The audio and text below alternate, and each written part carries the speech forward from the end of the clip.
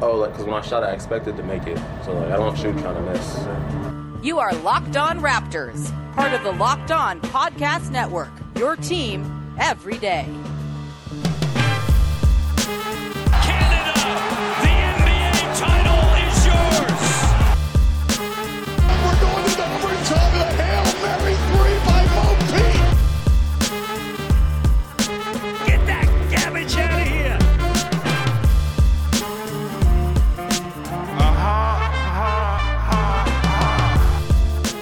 Hey, what's going on? Welcome to episode number 856 of Locked On Raptors for Wednesday, December the 30th. I'm your host, Sean Woodley of RaptorsHQ.com.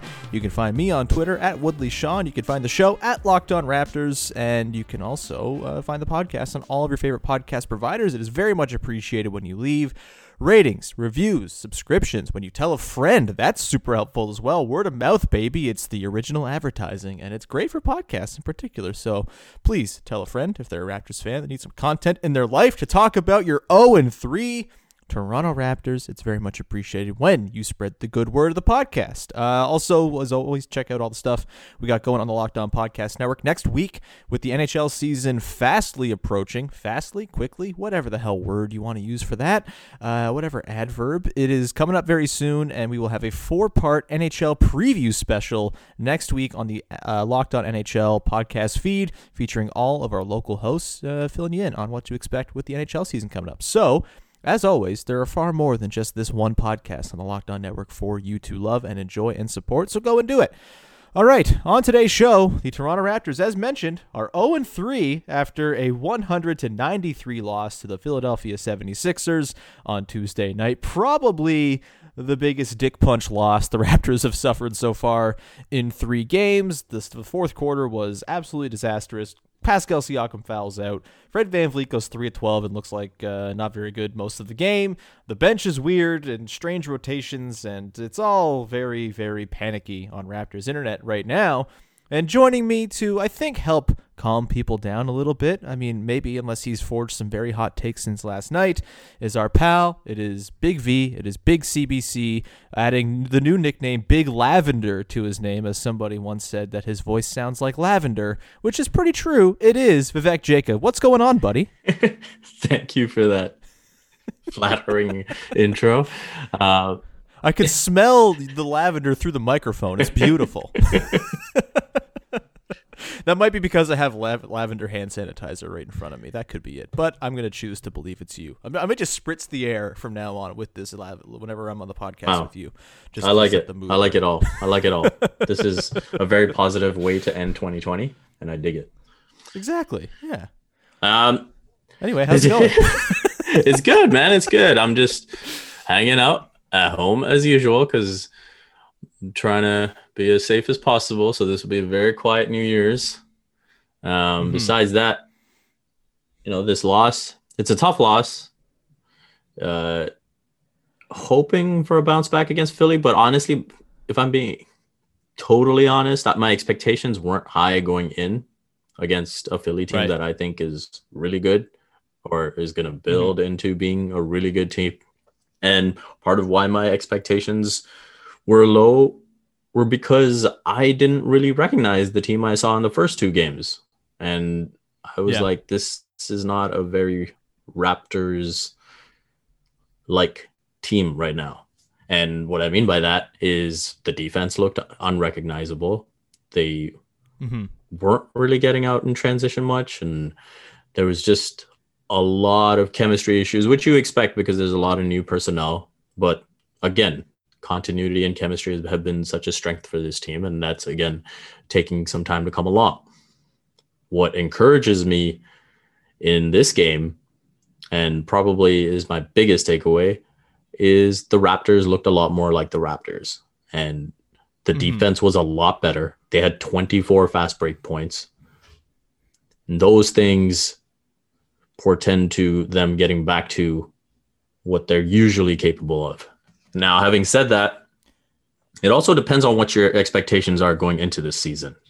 And I did not see them as one of the best teams in the East. I thought at best that, and I think I said this on the Over Under podcast as well, that I see them battling for home court, being right at least close enough to fight for that 4th seed. And that's what I saw their ceiling as. I said that I wouldn't be surprised if they got knocked out in the first round, depending on what their matchup is. So based on those expectations, I think, that they're a lot closer to getting to that level. Yeah. Yeah, I think that's fair. I was obviously a little bit higher, especially in the regular season version of the team. In terms of the playoffs, I think it's a crapshoot because the seeding is going to matter so much, and it's kind of unknowable. But in terms of the regular season, I felt like even with the losses of Gasol and Ibaka, you weren't going to see an enormous drop-off, factoring in the replacements and internal growth. It didn't feel like this was going to go from a 60-win team to some sort of poverty, like barely making it out of the play-in type of team, right? Like, I just thought they were going to be good. Kyle Lowry drives winning, and we'll talk about Kyle Lowry in a sec with my biggest takeaway, but like, I thought it was going to be a very good season, and maybe I underestimated the loss of Gasol and Ibaka. Maybe I underestimated the Tampa Bay thing, and maybe this will be a tougher season, but I feel pretty good after last night's game, despite the very, very poor finish and the ugly fouling out of Pascal Siakam, who continues to, I think, be kind of spooked whenever he plays the Sixers, and Joel Embiid. I think for the most part, this game had a lot of encouraging signs, from Kyle Lowry to OG Anunoby with the 20 points and the 5 steals and kind of doing his marauding best. And even, the bench guys, like I thought Alex Len, while his stat line was meager, was totally passable and fine. I thought Stanley Johnson offered some stuff. We'll talk about the bench in the second segment. I should also note that later in the show, in the final part of the show, we're going to reprise the segment from last week called Uh-Oh or No, as we try to diagnose some problems with the team. There's your tease 6 minutes into the podcast. But yeah, I think there were a lot of encouraging signs. The defense in particular, I mean, in the first half, they were like the Raptors, what we know the Raptors to be, swarming, like just terrifying. The rotations were on point. Everyone kind of filling in the spot that the other person has vacated to go cause havoc somewhere else. And it felt pretty good. And even in the second half, I mean, the Sixers only score 52 points in the second half. They only score 100 points in the game. They don't shoot terribly well. I think the Raptors did a pretty good job. It was basically the free throw line where they got cooked, and mostly due to Embiid. And Embiid is a freak. He's ridiculous. He's so good. He had 29 last night, 16 boards, 4 assists, 2 steals, 2 blocks. Like, he's everywhere. He's terrifying. He freaks everybody out when they go to the rim. He's like if Rudy Gobert could also score, and that is a very, very good combination. And so, yeah, it's a tough loss to a good team that they had in the bag, it seemed, but I'm not like panicking and thinking, oh, this means the Raptors have lost all of their sauce and there's nothing of the previous identity of the team, because we saw bits of that identity throughout the game.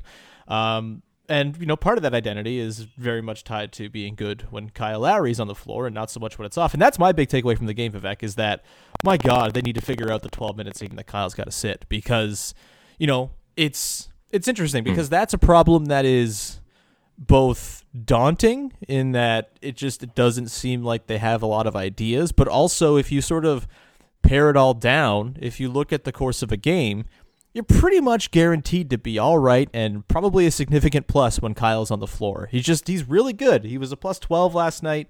He was the best player on the team in that department, and he fixes everything. Like, the bench will come in, they'll muck it up for a bit, they'll score 3 points in 6 minutes or whatever the hell. Kyle will come in and boom, there's a 10-0 run. It's clockwork at this point, and I feel really good that this team is among the better teams in the East when Kyle is on the floor.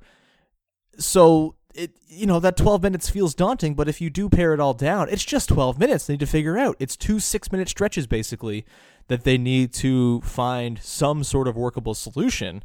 And my overarching takeaway is that I don't think Fred VanVleet running every pick and roll down the floor is the answer to that solution. And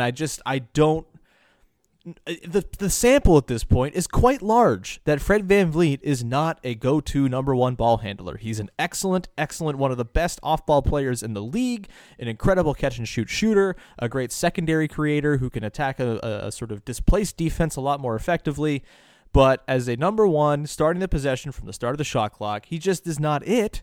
And that's okay. I don't think, when I was doing the calculus of what to pay Fred VanVleet in the offseason and what I'd be okay with, I was totally understanding of the fact that he's just not a guy who you really want being your number one creator.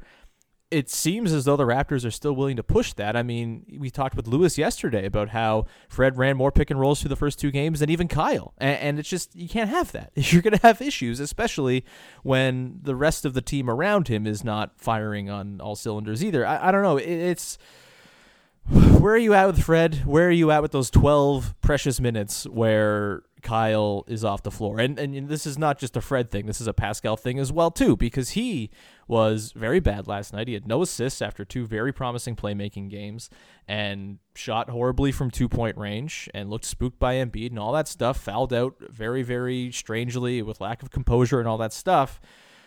It feels like there's got to be a solution in there in those 12 minutes. Do you think it has to do with Fred? Do you what's your read on those minutes without Kyle right now that really seem to be the only bugaboo? So there's a few things that are worth talking about here. And with Fred, I think we can all agree that pick and roll is a big weakness for him, that playmaking in general is just not his biggest strong suit. And so he's more of a scorer. He's much better when he's off the ball. But what is the goal for the organization? And I think that's an important question here, because if this is, again, a transitional year where you're trying to get guys to be better, and if you envision Fred VanVleet as a starter at his size, he needs to be able to operate in the pick and roll. He needs to be able to play make and make the guys around him better. And say this does end up being Kyle Lowry's last season, you almost want him in those pick and roll scenarios where you can look at film and guys like Kyle can shepherd him and say, okay, this is where you need to be better. Here, these are where pockets of space are going to open up and you can make better reads. He's not going to get better at this stuff if he doesn't actually do it. And that's something that developmentally the Raptors have subscribed to for a while now. We've seen it with Pascal Siakam's 3-point shot. We're seeing it now with OG being able to do a bit more offensively. And so those are 2 sides of the coin for Fred VanVleet. On some level, if this is just what he is as a pick and roll ball handler, then you almost have to wonder if he's peaked in terms of his role. Because at his size, is he then best suited to being a starter? Or is he best suited to the role we saw on the championship team where he was a 6th, 7th man just coming in and going lights out? And then, the nights where size is a factor, where he can't really score at ease at the rim. I mean, that's always a difficulty for him, but when he can't get his shot off in space, then maybe he just plays less minutes. So those are the things that need to be tackled with Fred. What you see as his role long-term.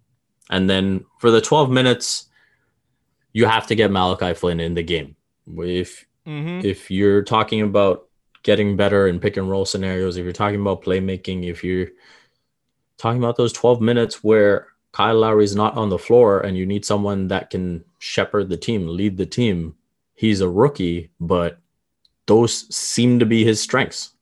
So are you trying to balance, getting Fred to a certain point and knowing that Flynn is going to get plenty of opportunity at some point anyway?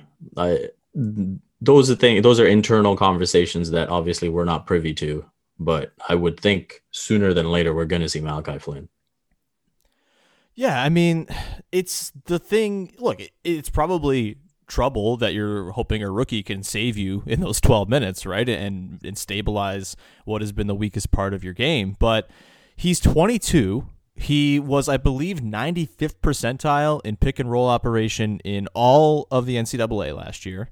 And that's the entire book on him, is this dude is ready to play and this dude can run an offense extremely capably like an adult. And when you're drafting a 22-year-old guy, like there's not much in the way of like waiting, right? It's like just get him in there and see what happens. If it is a fact-finding season, if you're going to go through the rigors of having Fred run your offense because you want to see if he's cut out to be your point guard long term as the number one, like the same logic applies. Like you want to figure out what you have in Malachi Flynn right now, especially if Kyle is going to be gone after this year, which I think the way he's playing and the way the market is shaping up, maybe the Raptors just keep him on another 3-year max or something like that because he's awesome. But like you have to get Flynn at least in there. If you're going to play Stanley freaking Johnson, like you have to get Flynn some run just to see if all of the hype and all of the belief in his pick and roll operation is actually true. And from the preseason, it looked damn true. Yes, it's the preseason against the freaking Hornets, but still, it's the strength that he is most known for. It's like having a guy from college who is like an unbelievable rim protector, maybe doesn't do a whole lot else, but is like the best rim protector in the league. And if your defense stinks, you might throw that dude in just to see if it works. And I think the logic applies the same to Flynn. And I think, I was encouraged, and we'll get to the bench in just a sec. I was encouraged by the fact, not so much that Stanley Johnson was the one that played, but I think I was encouraged by the fact that Nurse altered up his bench rotation a little bit and seemed a little bit more experimental, a little less rigid than he seemed to suggest he was going to be. And maybe that means Flynn's number comes up soon. And they're 0-3. I would imagine they'll start to get a little bit break glass in case of emergency shortly here. And hopefully Flynn's the guy because he just seems to fit the bill of someone you can throw in next to Fred in those bench lineups, even just to give Fred a little bit of help and maybe make things and just give the team another ball handler. As Joe Wolfond said last night, the Raptors might have exactly one good ball handler right now. I don't think that's entirely true of the overarching, shape of the team. I think Pascal is a capable ball handler, and I think he should probably be getting the ball in his hands a little bit more often when Kyle's off the floor, just because he, to me, is a bit more of a dynamic pick and roll operator. He can get to the rim a lot better, finish a lot better, you would think, in theory, historically, not so much so far this year at the rim than Fred. And his playmaking has been really nice. And so that is another thing too. Just give the ball to Pascal more often. It doesn't have to be Fred every single time down the floor. And I hate piling on Fred because we love Fred VanVleet here. This is a pro Fred VanVleet podcast, but it's gotten to the point where the sample is extremely large and there's 35 extra minutes added to the sample every single night that he's not someone you want running your offense as a primary ball handler. So in short, Malachi Flynn Hive is strong, it is buzzing, and I would like to see him play as soon as possible to see if he can be the salve for those 12 minutes. Because it is just really, to me, 12 minutes that need to get get figured out, because it is the rest of the game is pretty good when Kyle's on the floor, as it turns out, because that dude freaking rules. The one last thing I just want to add is what I said about Fred can apply to Malachi Flynn too. Right? If this is going to be Kyle Lowry's last season, you want him to get minutes so that Kyle can guide him and say, hey, this is the stuff you're doing wrong. This is the stuff that you can do better. Here's, again, just lending his mind to what Flynn is trying to do. So in some ways, you almost need to accelerate the process with him. I know you can look back on Fred VanVleet and it took some time for him to come along and be a part of the rotation. But if this is going to be Kyle's last season, you almost need to further that process and accelerate it a bit. I might start a swear jar type thing where whenever we talk about it being Kyle's potentially last season, we put some money in because it's depressing. That'll be the last time I say that. Yeah, we're outlawing that on the podcast going forward. That was a very, very long first segment, but I think it was worth the time. So we're going to continue on and move into segment 2, where we're going to dive into the bench. Stanley Johnson, Alex Len, Matt Thomas, and Chris Boucher getting depressed roles in this game before we get into in the final segment of the show. But first, I want to tell everybody about our friends over at betonline.ag, the best place for you to be putting your money down on sports betting right now. betonline.ag is offering a free account sign up as well as a 50% welcome bonus when you use the promo code LOCKEDON, again at betonline.ag. So with that welcome bonus, it means if you deposit $100, you're going to get $150 in your account. If you deposit $1,000, you're going to get $1,500 in your account. It's a great offer, and you should really take advantage of it because there's a million sports going on right now. I've been betting on basketball games to help pass the COVID days. It's been fun. I'm not very good at it, but it's been a good time. Just little penny bets and things like that. You can bet on college college bowl games, the NFL playoffs are coming up as well. There's no shortage of stuff for you to put your money down on with betonline.ag. Don't sit on the sidelines anymore. Get in on the action. Don't forget to use that promo code LOCKEDON to receive 50% of a welcome bonus with your first deposit at betonline.ag, your online sportsbook experts. All right, Big V, let's dive into the bench stuff here. First, though, a reminder that in conjunction with our pals at betonline.ag, we have a new podcast with the Locked On Network called Locked On Bets, hosted by your boy Q of the Locked On Raiders, as well as Lee Sterling of Paramount Sports. Very bite-sized, 10-15 minutes every day, giving you the lowdown on the best bets to make. I believe they've had winning days 8 days straight. They're going to win you some money, so go listen to Locked On Bets on your favorite podcast provider. All right, Vivek, the bench last night was different. I don't know if it's entirely surprising considering it was Joel Embiid. I don't think Chris Boucher necessarily is cut out for that matchup at center. He's about 1/3 the size of Joel Embiid, and so I'm not surprised we saw his role diminished a little bit. Maybe we could have seen him slide to the 4 if they wanted to go big, but that did not take place. Stanley Johnson, Alex Len, and Norm Powell are the first guys off the bench in the first sub. Johnson plays 22 minutes in this one. Len plays 21.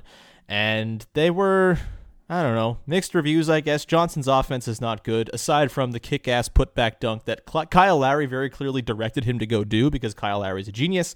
He gets that putback. He hits a 3. He was 1 of 3 from deep. Had 7 points, 8 boards, 2 steals, a block.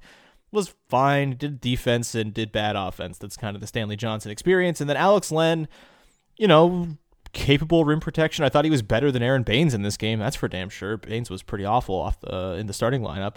And I don't know. I liked Len just fine. He had one really beautiful pass on the roll to OG in the corner, which made me cry a little bit because it was so pretty. But overall impressions of the changed bench rotation for this game, do you think it's going to be a pattern, or was this just a symptom of it's the Sixers and you need some extra beef out there? I do think it was more matchup oriented. And with Len, obviously his mobility is a bit of an issue, but you could see how much his size helped. And it was almost a breath of fresh air to see the Raptors with that big a body in there to do some bruising of their own. Because that's been tough to watch. Like, the rebounding has been really tough to watch. And just the way the teams have been able to bully them inside, the complete lack of fear that they've shown going towards the rim, that's been tough as well. I thought Len helped a bit in that regard. So yeah, I thought he was solid in his minutes. Stanley, the expectations are low, but again, he was effective in his minutes. You're not expecting the 3 to fall. He got 1 to fall. He needs to handle the ball better. There were couple of times where he looked like Butterfingers out there, but the Stanley Johnson experience. Yeah, we got to look. Not something I expected to endure in Game 3 of the season, I gotta say. But hey, now Nick is saying that he keeps playing like that, he'll be a part of the rotation. I mean, that's just what the Raptors' options are at small forward, right? And yeah, Norman Powell. The struggles continue. I thought maybe, those 2 threes that he hit early on would kickstart something for him, but that really wasn't the case. Over the course of the season, I do wonder if him having to shift over and play a lot more at the 3 than the 2 is going to hurt him. And again, that's just the roster makeup at the moment. I'm not going to lie. Like, it's only 3 games, but even before the season, we said that this team sort of screams trade, right? Just to get better fits on the roster. And we're seeing that more and more with each game. And there's definitely holes that they can fill. And I guess you wait to figure out exactly what you need. Other teams are going to figure out exactly what they need. And then you go ahead and try and make something happen. But the bench, again, I just think they need a bit more leadership. Kyle can only play so many minutes. And like you said, the issues aren't huge. The biggest thing was the defense. I saw a big positive. You saw some fast break offense pick up. The half court is going to be an issue all season unless they swing a major trade for a specific superstar or 2. Yeah. But yeah, the bench. I mean, the bench situation. I think that's going to be something that changes with every game. I know Nick said that he'd like to see a more rigid rotation in terms of that 7th and 8th guy getting consistent minutes, but I think it's going to have to be plug and play because there's going to be so much variability across the board with who your bench options are. There isn't really anyone you look at there and say, yeah, I know exactly what I'm going to get every single night. Yeah, I thought, I excuse me if I'm mispronouncing the last name, but John Jerka, a Raptors Twitter fellow, he had a really good point last night in that the Raptors are probably a very good team. They have 4 players who are kind of matchup independent. They're fine in whatever situation. And then everybody else, it's like 8 or 9 guys who are all very matchup dependent. And it's going to kind of change night to night who is most useful. And I think that is a pretty good summation of things. And it's probably going to take Nurse some time to figure out which matchups are best suited to which guys. Like, I think you can probably play Matt Thomas most nights because shooting, that shit works no matter what. And I'm surprised he played so little last night, especially when you could have hit him on, a Danny Green or a Seth Curry, and maybe not get burned too badly. But he didn't play a ton, just the 8 minutes, and he breathes so much life into the offense when he's out there that I would have liked to have seen a little bit more through the struggles. Boucher, again, I'm not surprised he didn't play a ton, and I think there will certainly be some matchups where he's just not cut out for it, and that's okay. But yeah, it's certainly an issue. I can't say I agree necessarily with the way Nurse has done the hierarchy so far. Again, we haven't seen Flynn yet. I think we need to see Flynn. I think Bembry, I'm surprised he didn't play. Like, if you're going to play Stanley Johnson, I would just play Bembry instead. Bembry does basically the same things and also can dribble. And so I'm surprised we didn't see him, considering the way Nurse has talked so glowingly about him early on this season through training camp. And so it's certainly a work in progress. But yeah, I'm with you that the trade thing is starting to creep into my mind a little bit more, and it's nice that they have a lot of things they can consolidate. It's not nice that maybe their best tradable chip is Norm Powell, who right now I don't think would get anybody terribly excited in a trade because of the way he's playing, and we'll get to him in the final segment. But yeah, it's Len was fine. I guess that was an encouraging thing, that he can give you decent minutes off the bench. He didn't look good in the first half, looked a lot better in the second half. It's just going to be a bit of a work in progress, and I think Nurse can dip a little bit further into the depth of guys he has to maybe assemble a bench rotation that makes a little bit more sense, and then also maybe just run Kyle and 4 bench guys more often, because that is always pretty damn good. So we'll leave the bench talk there for now. We're going to get into our new wonderful segment that everybody loves. The reviews were extremely raving from last week. They weren't. We didn't get any reviews about it, but I'm assuming they were great. We're going to play uh-oh or no coming up in just a second about some Raptors issues that are either little issues, big issues. We'll get to that in just a sec. But first, I want to tell everybody about Built Go, which is a wonderful product from our friends over at Built Bar, and it is the best way to help you break through the wall, mental or physical, that we all hit at some point during the day. It's tiring out there, man. You're staying up late to watch basketball games. You're waking up early to do menial tasks, and by the time 1 or 2 o'clock comes around, you just want to take a nap. But instead, you can have a go and power through. It's easy to take in 1.5-ounce packages. You can put it in your briefcase, your pocket, your backpack, whatever it might be, wherever you're going, or just have it at home if you're working from home. That's cool too. Built Go is the best workout gel on the market. It's basically like taking a 5-hour energy without the same crash feeling, plus it's natural, so it's better for the body. You're not drinking one of those disgusting, weird colored monster drinks. You're getting something with 1/3 of the caffeine that's better for you with better results. It's got 3 tasty flavors in peanut butter honey, chocolate coconut, and chocolate mint. And you may be asking yourself, how, Sean, does Built Go work so well? Well, guess what? It's because of collagen protein, baby. Collagen protein is fast absorbing. It gets into your system quickly. It's easy on your stomach, and it promotes joint, soft tissue, hair, and skin health. It literally makes you look and feel better. Built Go is loaded with the good stuff as well to ignite your work, including beta-alanine, B3, honey, and a kick of caffeine. And it also has 10,000% of your daily percentage of B6 and B12 vitamins. Get your vitamins. Get some Built Go into you now. Visit BuiltGo.com. Use the promo code LOCKED, LOCKED, and you're going to get 20% off of your next order. That is the promo code LOCKED for 20% off at BuiltGo.com. Let's go. All right, Big V. By the way, just a heads up, I think this is going to be the last episode of the week with New Year's Eve and New Year's Day, and just kind of need a little bit of a break. The Knicks game, if anything crazy comes out of that, we'll talk about it, but it feels like a Knicks game is probably an okay one to skip if you're going to skip one.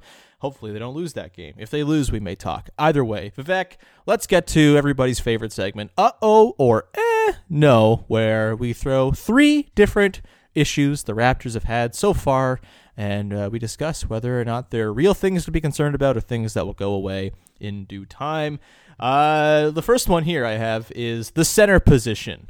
Aaron Baines was pretty good through the first 2 games. They got a lot of production from Baines and Boucher in the first 2 games, but I think the game against the Sixers maybe highlighted some inconsistencies and some reasons to maybe not trust that it's going to be awesome every single night. Boucher couldn't play. Len played 21 minutes. You got a lot of Baines in there, 22, and he was pretty bad in his minutes. Are you concerned about the effectiveness of the center position for the Raptors, or was the Sixers game kind of a one-off and a lot tied to Joel Embiid being a freaking monster? So this will go down in the category of uh-oh. Uh-huh. But also, I wasn't expecting much from the center position anyway. So, right. Baines, I think, is going to be effective in his role, but you're going to come up against superstar centers like Joel Embiid and struggle. You don't have Marc Gasol. You don't have Serge Ibaka. That's the reality of the matter. And it's a significant drop-off. That there's no hiding away from that. So, yeah, it's an uh-oh. It's going to be a problem when they go up against elite centers. Aaron Baines, some of the stuff is definitely just getting on board chemistry-wise, right? And the number of times Kyle could have found him in the pick and roll or, tried to find him, and Baines just wasn't expecting the pass or just wasn't able to make a clean catch. You expect some of that to improve over time. Some of that is hand. Some of that is just not expecting it, not making the right read. So it's an uh-oh for sure. Unless there's a big move to be made, this is going to be a problem when they go up against the best centers in the league.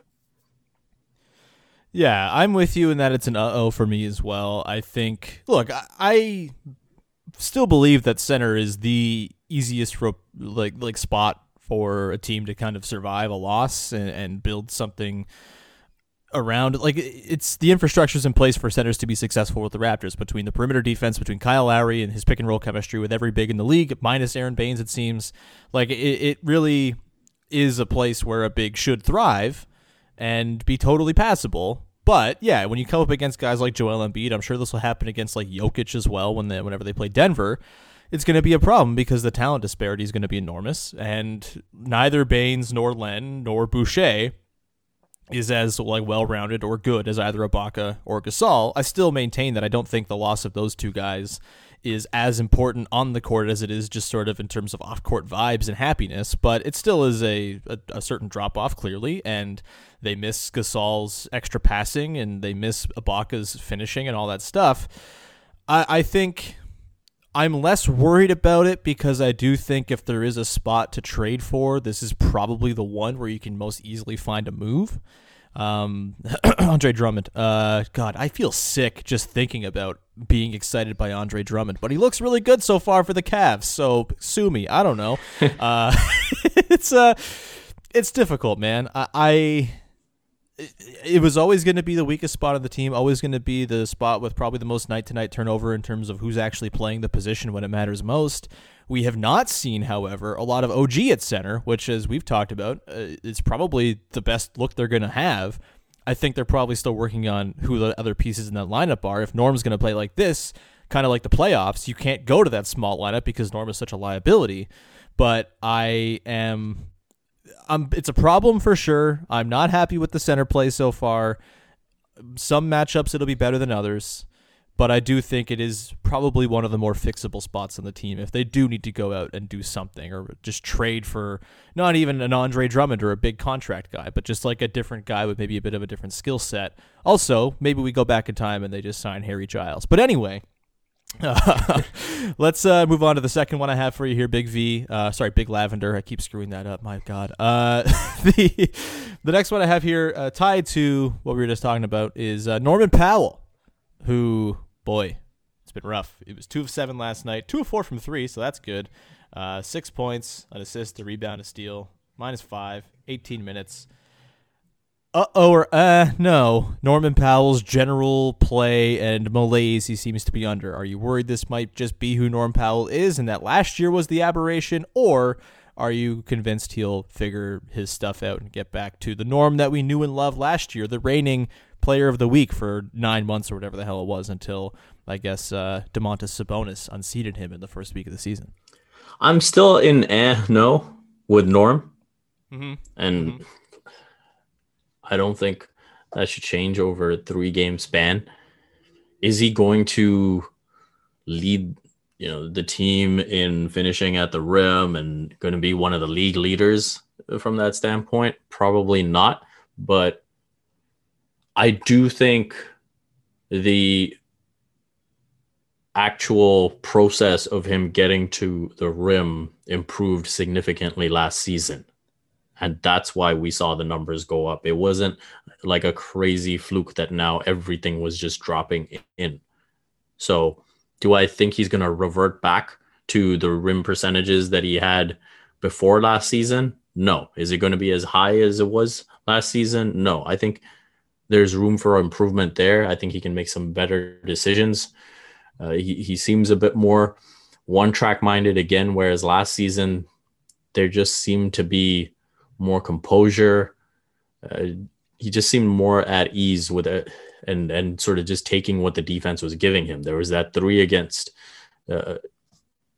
Philly in this last game where he was wide open, but I think he had already predetermined that he was going to drive to the bucket. And so he ends up driving the lane and just gets himself into trouble. And then the very next play, he comes down and it's like, oh, I knew I should have. Now I realize I should have shot that 3. So I'm going to dribble up the court and take this pull-up 3. It went in.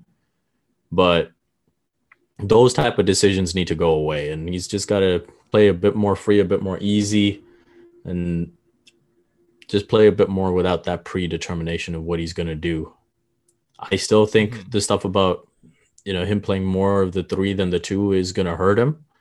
And so he's not going to be as good as last season, but I think he can still be Norm, which he hasn't looked like so far.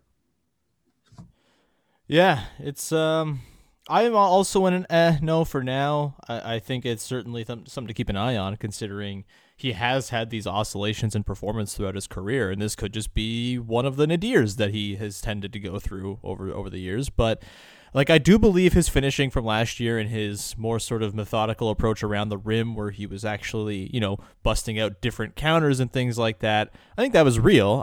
Maybe he's not going to be as efficient as he was last year because he was ludicrously efficient, but I think he is a better, more thoughtful around the rim player now than he was a couple years ago.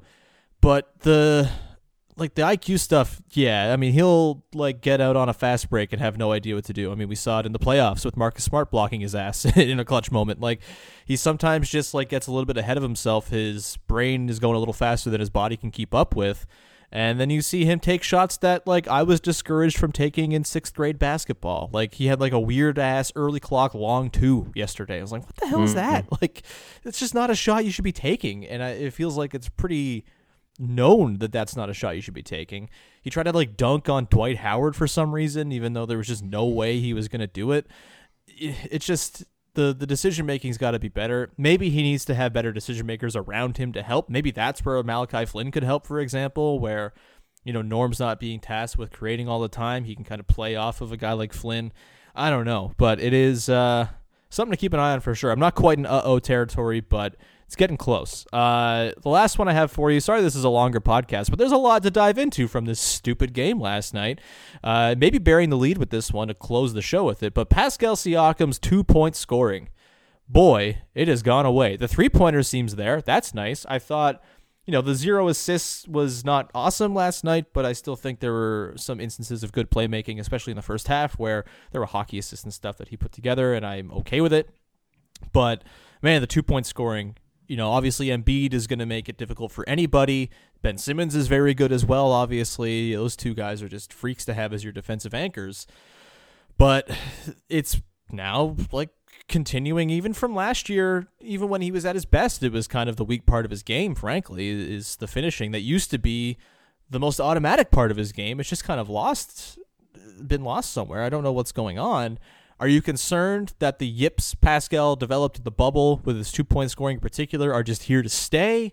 Is it an uh-oh or an no for you? This is an uh-oh for me. I think the thing that concerns me is he hasn't developed good counters, and we're still seeing the same moves. So far this season, he's at 56% shooting at the rim. Last season was 65%. The couple seasons before that, he was at 71%. Now, obviously, he's being asked to do a lot more, so you expect the efficiency to drop.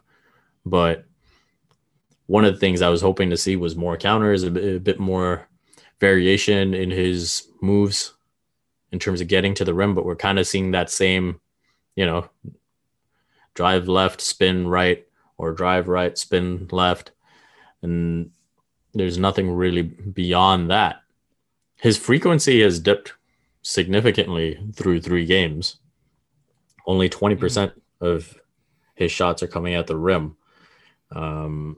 Almost half his shots are coming in the mid-range. So he's got to get that going a bit more in terms of actually making that shot. Because that short mid-range, I like that he's getting to that spot and he's getting a pretty clean look. He just needs to knock it down.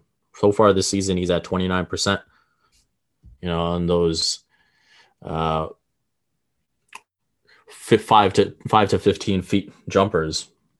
But beyond that, I think if he knocks a few of those down, again, it just forces defenders to get up a bit closer to him, or maybe open things up. But the rim finishing is a concern if he doesn't get more moves in the bag. Yeah, I kind of want to gift Siakam a protractor set so he can relearn the angles he seemed to have so perfectly mastered in his first couple seasons, because he would never miss from 8 feet and in. You mentioned 71%. He from all over the place, strange obtuse angles, very acute angles right in front of the basket. It was so easy for him.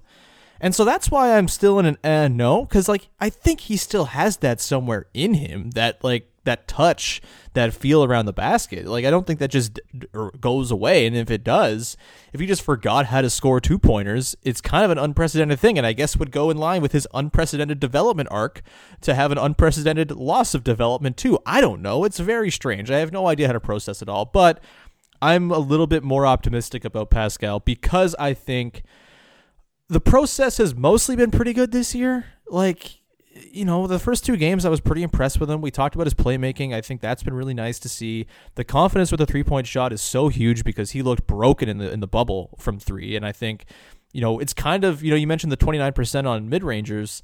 While that's not good, I feel anecdotally, he's been a lot more confident taking those shots as well. Little stop and pops. He looks like he's not overthinking it, which is good. The jumper itself looks a lot better. It does, yeah. There's no toe tapping. There's no falling backwards off balance. He just looks like he's stationary when he's putting it up. It's nice. It's just the results have to come. And look, this is an overarching thing with the 0-3 start and the panic that seems to be setting into Raptors internet right now. Is it's yes, 0-3 is bad. It looks ugly, but it seems a lot worse than it is because there's no backdrop of good play to compare it against. The Raptors lost 3 in a row 2 separate times last year, but I don't think most people were concerned because A, there were a ton of injuries, and B, they had a long track record of kicking ass the entire season, and it was oh yeah, they'll probably just snap back. I think the approach here is to look at the grand scheme of recent history with the team and say, okay, well, yeah, they lost Gasol and Ibaka, but they still have Kyle Lowry. They have OG, who seems to be much better and is really kind of settling in these last couple games and looks very, very good.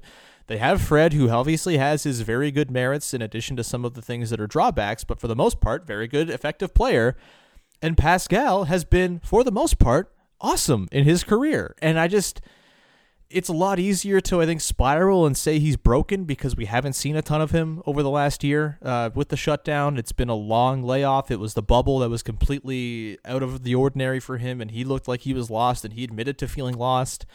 And these 3 games, I think, kind of amplify the feeling that, things are broken here. And I mean, Michael Pina, a friend of the show, tweeted out the stat that Pascal and Lou Dort have basically the same number of points on basically the same number of shots. And it's just like, that's not pretty. But I don't think it's some sort of sign that Pascal is broken. Maybe this is me being naive and not reading the signs of the bubble and today, but I think the bubble was such an outlier experience for everybody that it's hard to take anything from it, right? Like, are we sure Jamal Murray's like the 4th best player in the world? Probably not. The bubble was weird for everybody. And so I'm willing to give it some time with Pascal. I think the signs have been nice. The confidence is there. The defense has been excellent still. It's kind of what he always brings. He was a monster again yesterday. And when he's at his best, it's when the Raptors are at their best as well. Obviously, they're not going to go far if he is still this player in this shell of a man shooting 2s, but I'm willing to give it a little bit more time. So for me, it's a bit of an no with kind of like the norm thing, a bit of a red flag raised where I'm going to keep an eye on it. But for now, I think that's probably a good place to leave this. We went a long time today, man. There was a lot to dig into from. So one thing I just want to say hell show of a and game. be clear with Pascal is I was specifically answering your question within the context of just his rim finishing, right? Yeah, fair enough. In terms of big picture as a player, I still am a big believer in that. I definitely wouldn't say to that. Well, I guess the rim scoring is a very, very important part of him actually being the player we all think he is, right? Like, if he doesn't have that, then he is kind of just like a very good 3-and-D player, and that's not going to cut it for a team that has, as we've talked about, currently one reliable ball handler and an initiator, and he needs to be more than a 3-and-D player, right? So I guess that's why I was sort of conflating the two things into one, if that's right. fair. Yeah. No, I hear that. Yeah. I just think the reality maybe is, he's on a championship team. He's best suited for being the 3rd best player, the 2nd best scorer, and I think having that superstar just changes the types of looks that's available to him as well. And that's not going to come with him as the number 1 guy. Hey, man, the Wizards are 0-4 or whatever. They look like crap. Get Beal, baby. That would be wonderful. Anyway, it'd be quite cool. Anyway, that's going to do it for today's show. Sorry we went a little bit longer, but there was a lot to dive into. We didn't even talk about OG being ridiculous. Yeah, he was a monster. It was beautiful. He looks awesome. His passing as a center to the bigs, if only the bigs could freaking finish, my God. But it's all looking quite good with OG the last couple of games, frankly. The defense has been monstrous all 3 games, frankly. But yeah, I'm feeling it, man. He's looking good.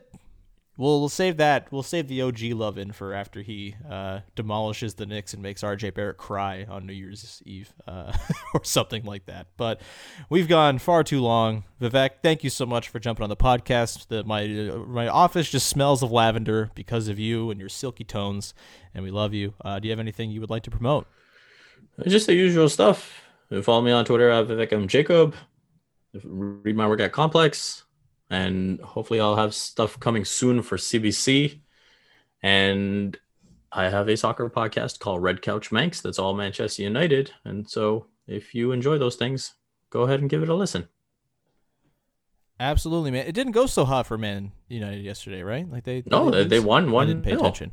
They scored in the last minute. I saw our pal Sasha Kalra getting very angry during the course of the game. I guess that was before the last minute goal. Yes, it was. Anyway, screw you, Man United. Also Man City. All the teams that aren't Spurs, frankly. Anyway, that's going to do it for today. You can find me at Woodley Sean. Subscribe to, rate, and review this podcast wherever you get your podcasts. It's much appreciated. Hope everybody has a wonderful New Year's Eve. Be safe. Don't be stupid. Stay inside. Play some games. I'm going to play some Zoom trivia with friends. You should all do that. It's very good. And we will be back probably on Monday, maybe Friday if things really go haywire in the Knicks game. But I'll probably take the next couple days off. So thank you out there, listeners, for supporting and being wonderful. And we may just see you in 2021. Goodbye, hell year. Sayonara. Have a good one, everybody. Talk to you soon.